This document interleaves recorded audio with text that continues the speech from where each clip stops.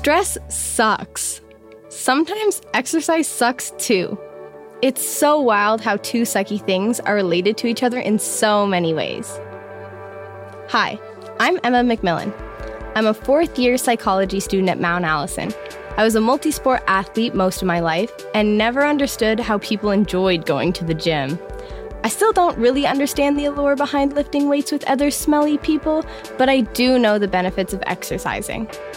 On this episode of This Is Fine, I'm going to tell you about how physical activity can make you feel better when you're stressed. But first, I'll go through some important definitions that you need to know to make sure we're on the same page throughout this episode.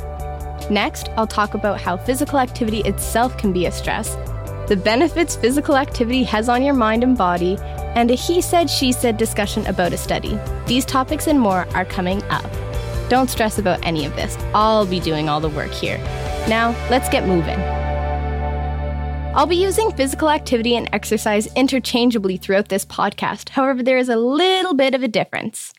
Physical activity is any bodily movement that is produced by your skeletal muscles that requires energy expenditure, and exercise is a subcategory of that.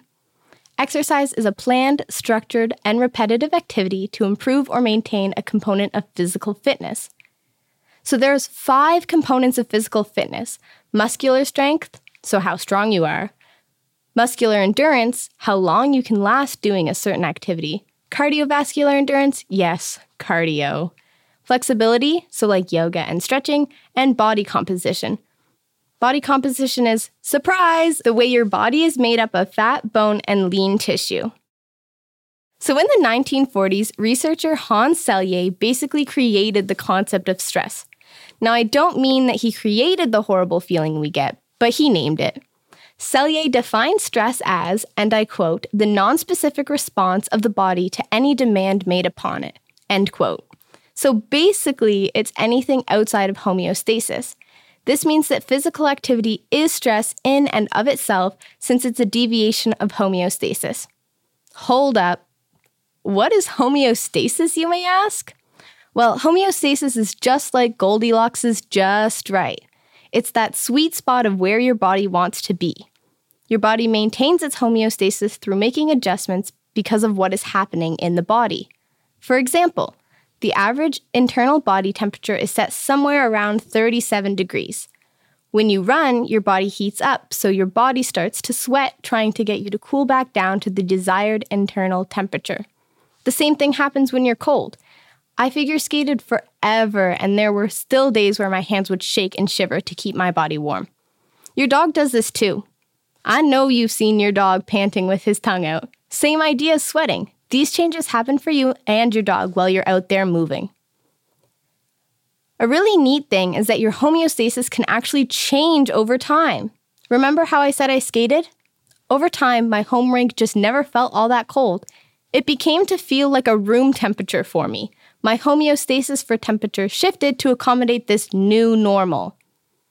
People who do a lot of running have a lower resting heart rate because their running has strengthened the heart muscle so it can pump a greater amount of blood and oxygen with each heartbeat. Your heart rate is going to rise as you do physical activity to make sure you're getting enough fresh oxygen throughout the body. Let's imagine you decide you want to run a marathon. The first time you go for a run, your heart rate increases, you'll get sore muscles, your lungs are working hard, and you're breathing heavy. You're alert and, wait a second. Aren't these the same things that happen to your body when you're stressed? Yep, exactly. So I have a sister. Actually, I have 2 sisters, but I could not write a book with them. Emily and Amelia Nagoski are twin sisters who wrote a book called Burnout: The Secret to Unlocking the Stress Cycle. It's a lovely book, but I'm going to give you a super spoiler. Physical activity is the single most efficient strategy for completing the stress cycle. Completing the stress cycle is a way to let your body know that it is a safe place to be, even with stressors that are around. Now, close your eyes. Well, don't do that if you're driving, but if you're in a safe space to do so, close your eyes for just a second. Now look, a lion! Okay, what was your first instinct? Running? Yeah, I know. Me too. Between 20 and 60 minutes of physical activity does the trick for most of us. I know it's hard to get done every single day, but it's the best way to get it done. There's no magic or best way, just getting up and moving does wonders for your body and your mind. Maybe imagine that lion is chasing you and you'll get that physical activity done in no time. You may remember the mid-2000s Nickelodeon TV series iCarly. Basically, it's two teenage girls, Sam and Carly, who created a web show called iCarly. A segment that appears in many of their episodes is called Random Dancing. Sam presses a button on her remote that says, "Random Dancing!" and everyone in the room has to dance around. When you realize that you're stressed out, or maybe have been sitting at your desk too long, just turn on your favorite tune and let yourself random dance. I recommend Shake It Off by Taylor Swift because, in her wise words, quote, "But I keep cruising, can't stop, won't stop moving. It's like I've got this music in my mind saying it's gonna be all right," end quote, and it's going to be all right. One song could turn into 6, and that's perfectly fine. Plus, then you'll have those 20 minutes of physical activity done without even realizing it. Keep in mind, your body does not understand what a fight with your partner is or what exam stress is. Your body has its own language, movement. Try your best to take breaks throughout the day and make sure you keep moving.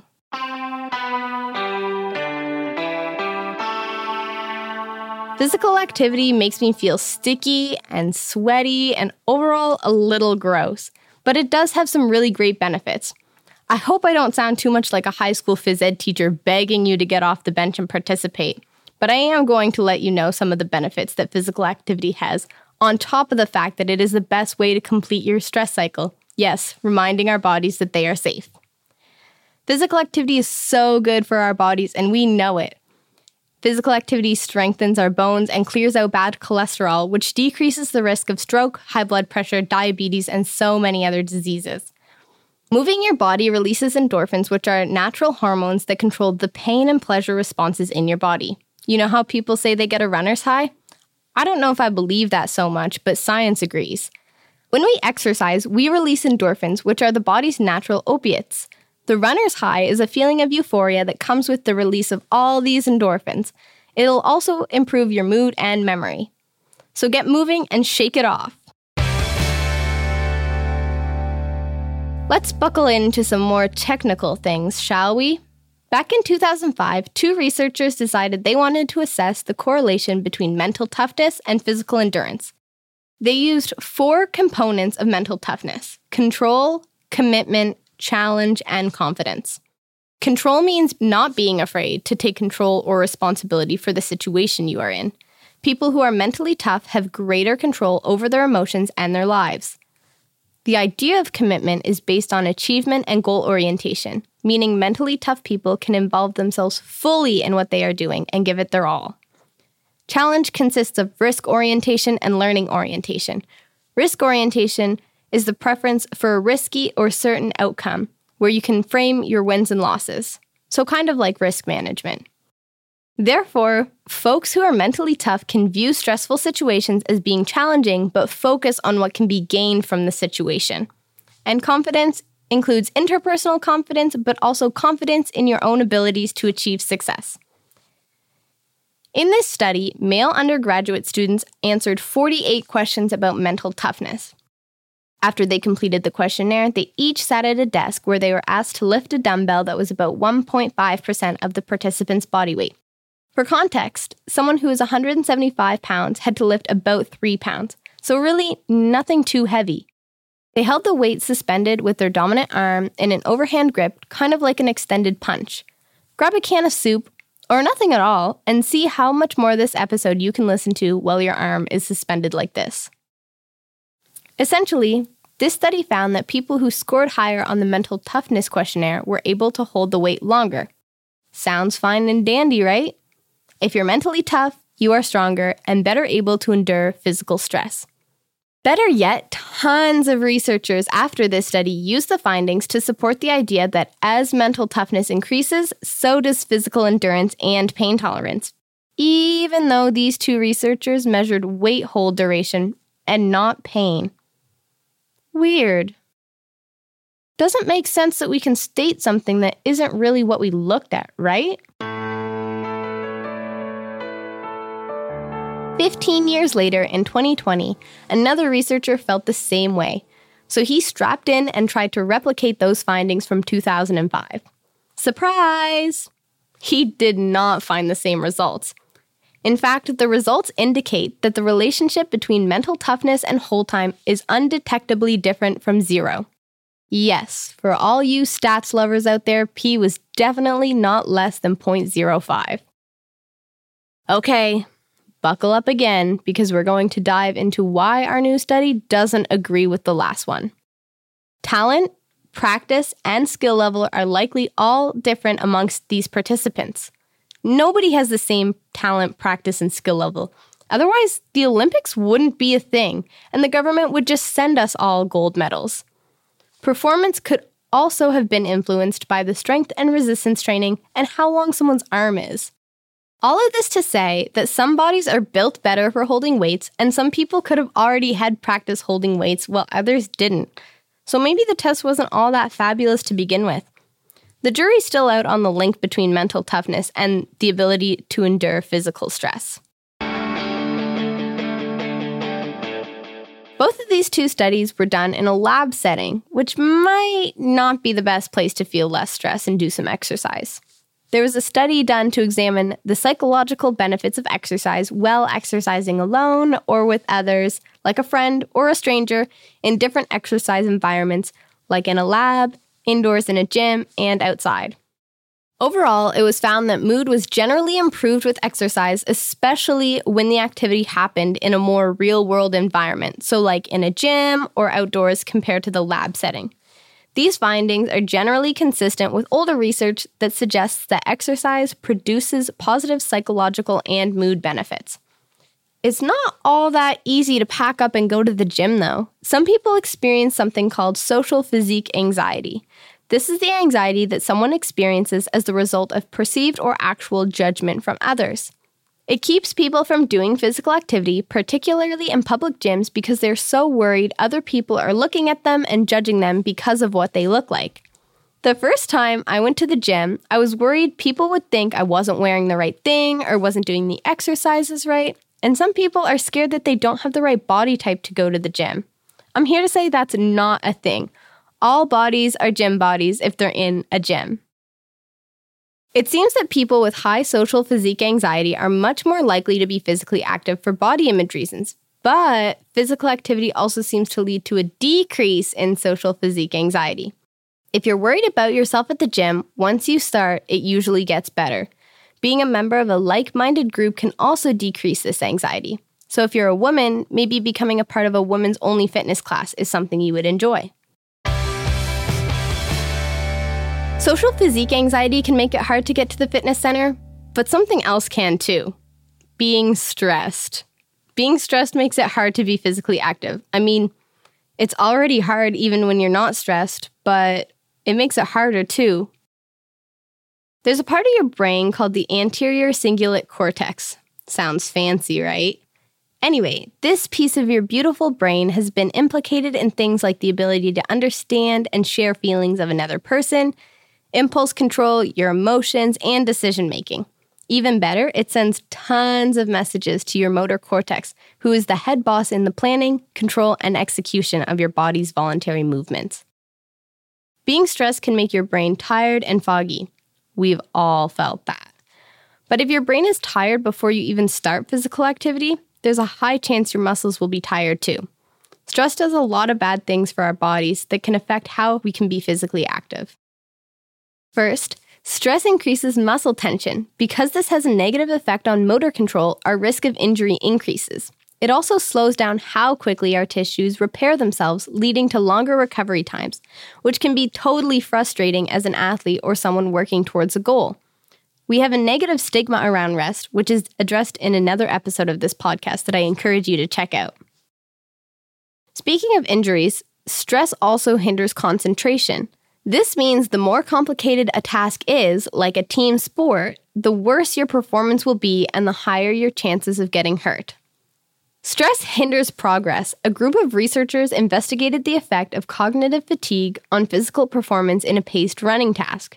20 experienced runners, unlike myself, performed 2 3,000-meter runs on an indoor track. once after cognitive fatigue and once under no fatigued conditions. Completion times were significantly slower in the cognitive fatigue condition compared with the control condition. Who knew being tired and stressed would make you run slower? Stress also makes it harder to lose weight. Our primary stress hormone, cortisol, can lead to packing on extra pounds around the midsection. Stress has also been shown to increase food cravings and the risk of depression.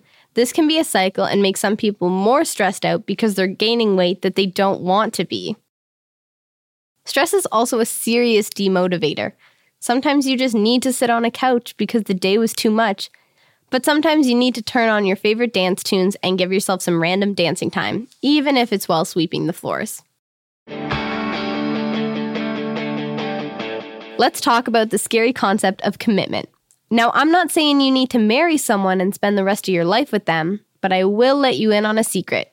Even if you don't ever get married, you're committed to someone for the rest of your life. You.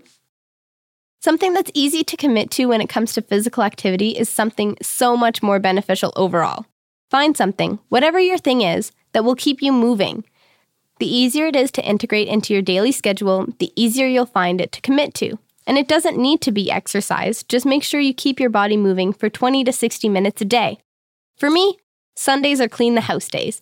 I sing and dance as I sweep the floors, I sweat trying to clean the bathtub, but I reward myself at the end of the day with some Sunday night football. And a shower, and a face mask, just before going to bed.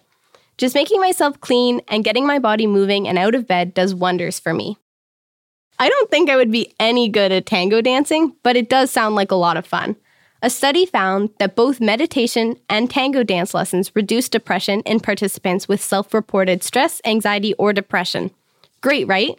But get this. When compared with a group who was on a wait list for the tango dance, the group actually taking tango dance lessons had their stress levels reduced significantly. Maybe I should try. One way things can be implemented into our own lives easier is if we do them at work. Many workplaces are very open to stress management courses, but there's a decrease in popularity of more traditional in-person stress management interventions. A recent study compared yoga-based stress management and cognitive-based stress management. It was found that both are beneficial in promoting many aspects of health and well-being among frontline mental health providers. People doing the yoga rated it as enjoyable and useful. With the growing popularity of yoga, it might be time to implement these types of interventions into the workplace and get away from the traditional in-person stress management. Other companies encourage people to form walking or jogging groups over the lunch hour.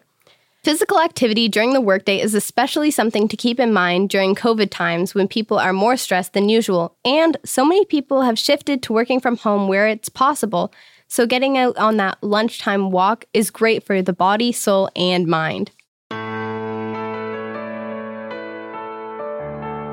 All of this to come full circle and say that stress sucks, and sometimes physical activity sucks too. But you already knew that, right? These two are related to each other in so many ways. Physical activity is a stress. Stress makes it hard to do physical activity because when you're stressed, you're less motivated, your body is tired, and it's just hard. But physical activity is also a good stress because it's intense and short and you're the one fully in control of it. Physical activity is the best way to complete the stress cycle. You know, the thing that tells your body that you're safe from the lion. Giving yourself 20 to 60 minutes each day is amazing for our bodies and minds. Turn on that singing in the car playlist and bring out the broom and sing and dance and clean. You've got time for that. You have to clean the house anyways. Getting your body moving outside with friends is even better. Commitment can be hard, but finding something you can easily fit into your day-to-day life and enjoy is easy to commit to. It'll make you feel so much better when you do. Hey, any of you listening still holding your soup cans up? I'm Emma McMillan, and I don't love exercise, but I love to dance in my room and clean the house on Sundays. Find your thing. Don't stress about it. Let's just get moving. This is Fine, a podcast about stress, burnout, and resilience, was created by students at Mount Allison University. The students created each episode as part of a fourth-year psychology class called Stress, Burnout, and Resilience, taught by me, Dr. Lisa Dawn Hamilton. There's a link in the show notes to access the full script with references. You can also go to mta.ca/psychology and click on the This Is Fine podcast link. Episodes were recorded at the CHMA studios in Sackville, New Brunswick, or over the internet when that wasn't possible. Script assistance, podcast basics, and training were provided by Matt Tunnicliffe. Music and audio production by Jeremy Dahl at Pale Blue Dot Studios. Thanks for listening and for supporting these students' foray into the world of podcasting.